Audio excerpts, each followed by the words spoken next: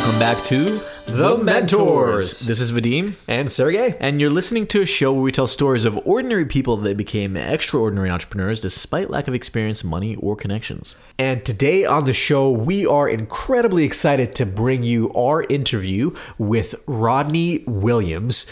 Rodney is an incredible guy that we recently got introduced to, and we just had to have him on the show. Shout out to our producer, Jackie Canoyer, for finding and getting Rodney on, because I think you're really going to enjoy this episode. He is the founder of LISNR, which is a technology company that he started in 2012 that basically uses ultrasonic technology to transfer data, and there's so many applications to it. We're going to get into all of that. It's an incredible piece of technology, but what's even more incredible is what he's been able to do with this business in a relatively short period of time. So Rodney started this company originally in Cincinnati, and he built his team there. He raised funding there. He really leaned into that network that he built in that city.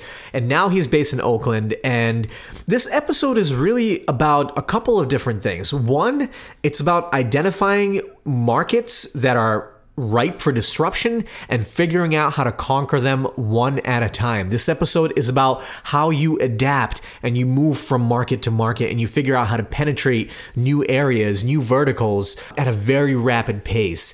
It's about how you attract the right kind of team that can help you execute on a big, audacious technology concept. A lot of people know examples like Facebook, who that wasn't the first social network but ended up being the biggest one, or Uber, that wasn't the first ride-sharing concept but ended up dominating the market. Some ideas come into the market so early that the markets aren't ready for them.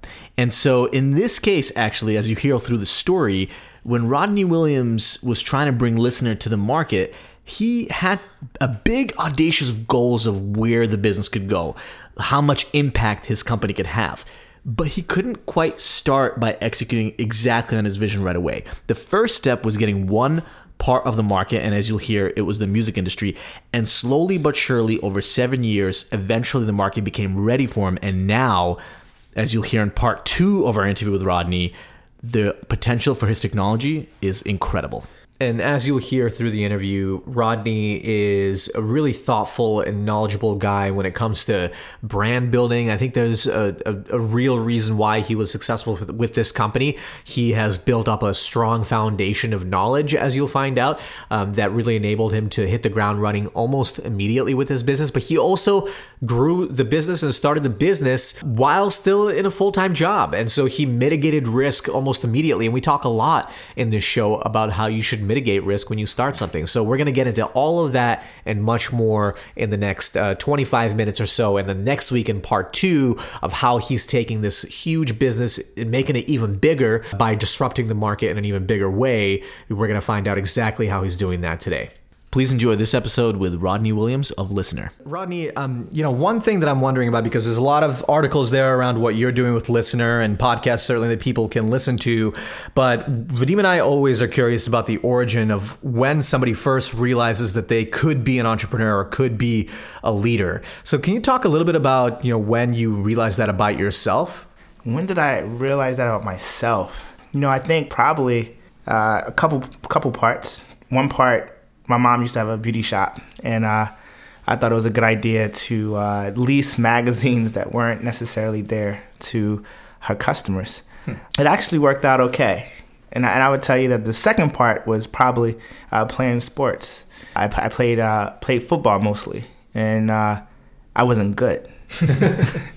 And I think when you're not good, you can do a couple things. I decided to be good at like the intangible stuff.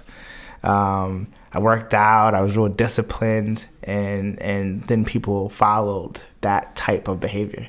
So I think those two things are really fundamental in how I figured, number one, obviously you can see an opportunity like selling magazines, but more importantly, being disciplined in your approach. People tend to follow people like that.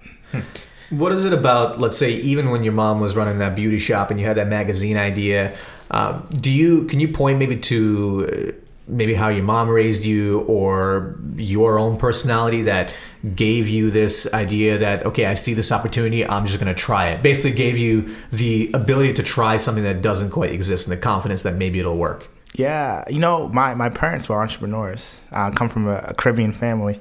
So my mom, had the beauty shop in the basement. She was also a registered nurse. She probably also sold cooked dinners on the weekend. So maybe she had a catering business. That was the extent. Dad had multiple jobs as well. So I was used to that type of behavior. I think that one of the things that my parents did is that all the money I made, I kept. And they wouldn't necessarily influence the decisions that I made with it. And so for me, it was also a sense of ownership, a sense of autonomy. But definitely, I think those were things that were important. I just remember there was definitely a moment where I was like, oh, there's small business entrepreneurs, and then there's big business entrepreneurs. And I had clearly made an example of I didn't want to be a small business entrepreneur. I didn't want to copy. And I'm not saying a restaurant is a copy, but fundamentally, the business model of a restaurant is fundamentally the same. I wanted to do something completely unique. And that's also what catapulted me to technology.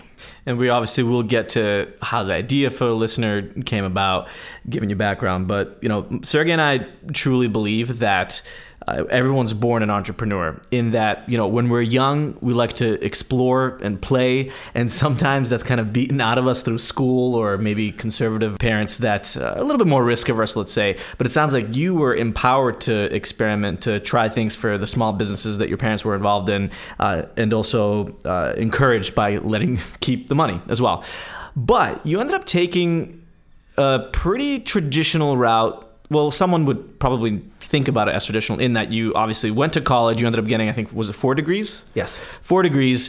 You started working for Lockheed Martin and then eventually ended up at Procter & Gamble, which was a massive company. So you went kind of the secure route in the very beginning. Why did you decide to do that? Why didn't you jump into entrepreneurship, into that big entrepreneurship thing that you wanted to do earlier on in college? So I'm going to say what I always called it. I mean, I always had a side hustle. I think I went from magazines to penny candies in school. You can sell penny candy for 5 cents. So good profit margin. I went to high school and I was throwing parties. I was making, my one friend, he could make these T-shirts. I was like, I think we can sell that. So I was always that type of person. And for me, I just didn't find my thing. My actual first thing, I had a friend whose dad owned a series of grocery stores. And I wrote up a proposal in high school that we should do. And at the time, applications were limited. But I said, home delivery of a restaurant can be extremely profitable. It can be a better business if we can figure it out. That was probably my first attempt to do something super duper disruptive. I remember I wrote the same model for cars. And then I was like, you know what? Obviously, this kid from Baltimore doesn't have the necessary means to get to the right folks. And for me, what school was about, and every school that I've ever been to, I created a network, and my network grew. So for me, I needed to go to a school somewhere different. I wanted a new network. I wanted to be around new people. And these are the experiences that I'm going to do to learn to figure out what my thing is. Yeah. Gotcha. So essentially, you were trying to almost hedge against the risk of the next business failing by building your network and also getting the education to be better prepared for the next thing once you figured it out. Yeah. So, one of my education wasn't to be a designer or an engineer. All my education was specifically designed to see an opportunity and have what it takes to build it and launch it. Everything about it. I was business undergrad, so I did a bachelor's in business administration and finance. I did my Bachelor of Arts in economics. Then I did an integrated marketing degree. And then when I did my MBA, I did supply chain. So people were like, oh, you want to do, no, I don't want to work for a warehouse. Dude, I wanted to understand supply. I obviously had marketing, supply, and then I wanted to understand finance. And then from an economics of scale, I wanted to understand markets and being able to see those things. And my idea, and even when I went to work at Procter & Gamble, I pitched myself as that type of person, right? I'm much more of an athlete, right? I have the ability to see things that other people see. I can have intelligent conversations about it. I can work cross-functionally. And then I'm I have a higher enough risk profile to make a decision. And that combination is actually really, really, it is an entrepreneur. When you think about it, right? Really good entrepreneurs, I think, assess environments better than others. And I think they have a good sense of risk. I think they understand the ability to build teams. And then I also understand when they have to be complete jerks.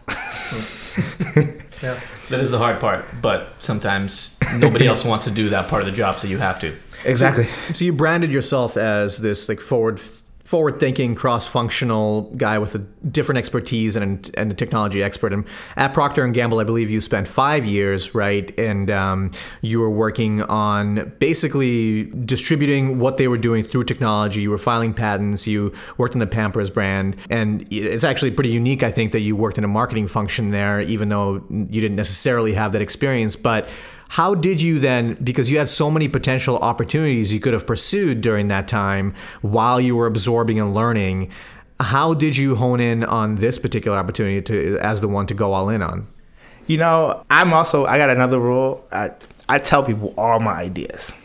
If it's good enough, people pay attention. They ask you questions about it. They continue to ask you questions. If it's not that good, then it's not that good. So, me having ideas continued while I was at Procter & Gamble, and some of those ideas end up being ideas in the company that made the company a lot of money. Majority of the ideas did that, right? The company being Procter & Gamble. Procter & Gamble. Made them a lot of money. Then I started to think, obviously, right? You write this patent, you do this good project, you grow the brand by 1 or 2%, everyone gets bonuses, it's great, but you get a little plaque, right? So, I was just like, maybe I should think about some other things. And in that process, I had the idea of LISNR, and I started to bring it up in different conversations. And the feedback was incredible, was strong. Even my closest friend became my co-founder, who was an entrepreneur and the CEO of his company. It took him about 2 days. And then I remember in 48 hours, he was like, oh my God, I think this could be big. So those are the type of things that I do in the beginning. And you got to understand, when you do that, you're actually brainstorming a little bit. Because they're going, wow, that's great. But you know what? That business model has some issues. Wow, that is awesome. But you're going to have to figure out how to potentially launch that. Or, that technology doesn't exist. You're going to have to figure out how to create that technology. So I started to get this feedback. And also, a lot of those people became my co-founders, right? So that's what I did in the beginning, and that's how I was able to differentiate it. And I gave myself a milestone. I went on a startup competition called the Startup Bus. I did well. I came back. Some investors were interested. I gave myself 3 months. If I could do XYZ in 3 months, I was out. And what was that XYZ that you decided? So one of the things there's a theme here there's a theme here in my life, at least, where I learn, I ask questions, I test, and I try again. In that process, the first investors that I ever spoke to, they gave me really strong feedback. They said, if I saw these things, we would invest. Obviously, this widespread technology is a little wide, but focusing on maybe a music vertical to launch, and if you get a music partnership, we'll give you $50,000. And then he said, if you get another $50,000, we'll give you $150,000 more. That's basically what happened. And then they wanted us to patent it and things like that. So we went through that process, and then 3 months later, we showed up with the music partnership. We showed up with the all of the IP, and we got $50,000. And then a week later, we got the other money. So, how did that all happen? There's a lot of things that happened in between that part. But again, instead of we didn't build anything. We were in a startup competition. We didn't really have anything, but we met someone that gave really strong feedback on what he thought success would look like for a seed round, or at least to start raising it. And some people, sometimes we have this idea and we go so deep in it. MVP, but we go so deep in the idea before ever talking to an investor. And I don't actually technically agree with that. In the second venture that I've co-founded, we were talking to investors day one. So that's just more my style. Interesting. So in those 3 months, it sounds like, given the feedback, the important aspect was securing a music partnership, and that's the vertical that you picked to focus on first. Did you have contacts at this point in that industry, or did you have to start from scratch, and what did you do to close that deal? So I didn't have any concrete contacts. I think what I had was I had a friend of mine who was trying to get into the music industry, and he was somewhat connected. And I remember someone saying, just get a meeting with him. Start off the week out in LA, get a meeting with him, and then ask for him to make introductions to other people. Mm-hmm. So we took a little risk. We went I scheduled a trip to LA for about a week. I didn't necessarily I had one meeting scheduled with this person. And at the end of the meeting, I showed him a demo of what we could do in music. And I said, is there anyone else you would like to speak to? That turned into, us getting into Warner Brothers' office and Atlantic's office. And then it was somehow we ended up at Adam Factory, and then we met Nas. And that became our first partner in music. Now, aside from the investor telling you that this would be an initial first application, what indication did you have that it could be interesting? Because I'm still trying to kind of frame in my head how you even thought of that technology and how you connected the dots of the two different applications. So just to level set for our listeners, the technology is basically a way to send data using sound, right? So first of all, how did you even think of that? Because you're technical, but you're not an engineer. Mm-hmm. So how did that idea come about? And then how did you hone in on that application? Was it really just that investor telling you that that's a good idea? Yeah, what happened is that there were early companies trying to do things with sound. One of them became a big company. It was a company called Shopkick. And it was actually like a coupon-based platform. When you enter the store, you would get pushed a coupon. The initial technology that was pushing the coupons was actually ultrasonic audio. For me, I was in retail. Of course, I know about Shopkick. So for me, it was top of mind. And the next level of exploration was, what can this ultrasonic thing, what else can it do? So that was the question that went down a long, dark road of, wait a minute, the technology is in its infancy. Right now, it's just an ID. There's some indication that this could be a protocol.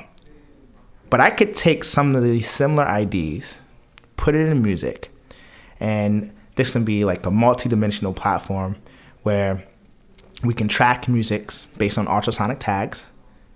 We can then trigger things based on ultrasonic tags. And technically, it was a more powerful solution in music than fingerprinting and watermarking like Shazam. And, we got to that determination by, at the end of the day, we all thought it was much bigger than that. But, as investors said, is that you got to figure out your focus and just deliver on that one thing and do that one thing well enough to get to the next place. And that was our goal. Our goal was just, okay, let's just do one thing.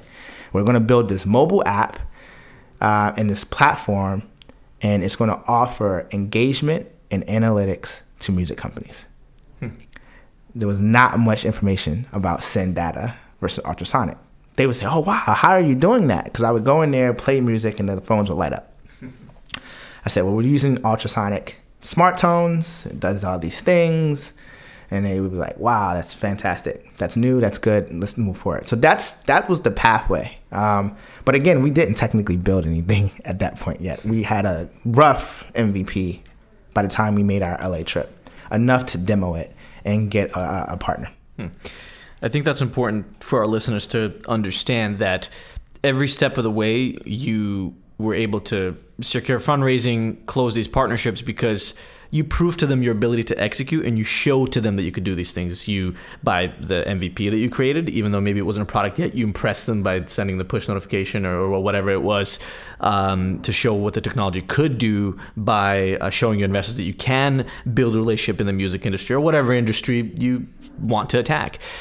Before I ask you the next question, I just want to know that from what I read, you started the company while you were at Procter & Gamble? Yes, I was still there. And then did you quit your job when you made it into the bus? No, I quit the job when I got my term sheet.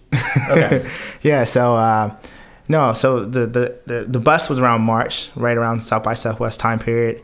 And then we probably got our term sheet in the beginning of August. And I was able to leave the end of August. Now, it sounds like the way you won that first partnership is by building this exciting prototype that did something cool and people thought, hey, it's cool, it's forward thinking, it's new tech, let's do it. How did you know what to build first? And then how did you get the team to actually build that first initial version that wowed your first partners, these music partners? You know, we learned a lot going on that startup competition. It was almost like startup boot camp, right? And so we learned some fundamental things and got some really strong feedback around the music and focusing in that particular area. If this was an engagement tool or if this was an analytics tool. You know, for us, you got to look at market dynamics. Music industry at that time period was suffering a bit. Revenue was down because they were moving from single song sales to streaming products. And so discretionary budgets for marketing and fan engagement wasn't there. So the kicker was that we were going to go out and sell to brands. And who else sells better to brands than a former brand manager, right? Now, how did that all make sense? I looked at the market.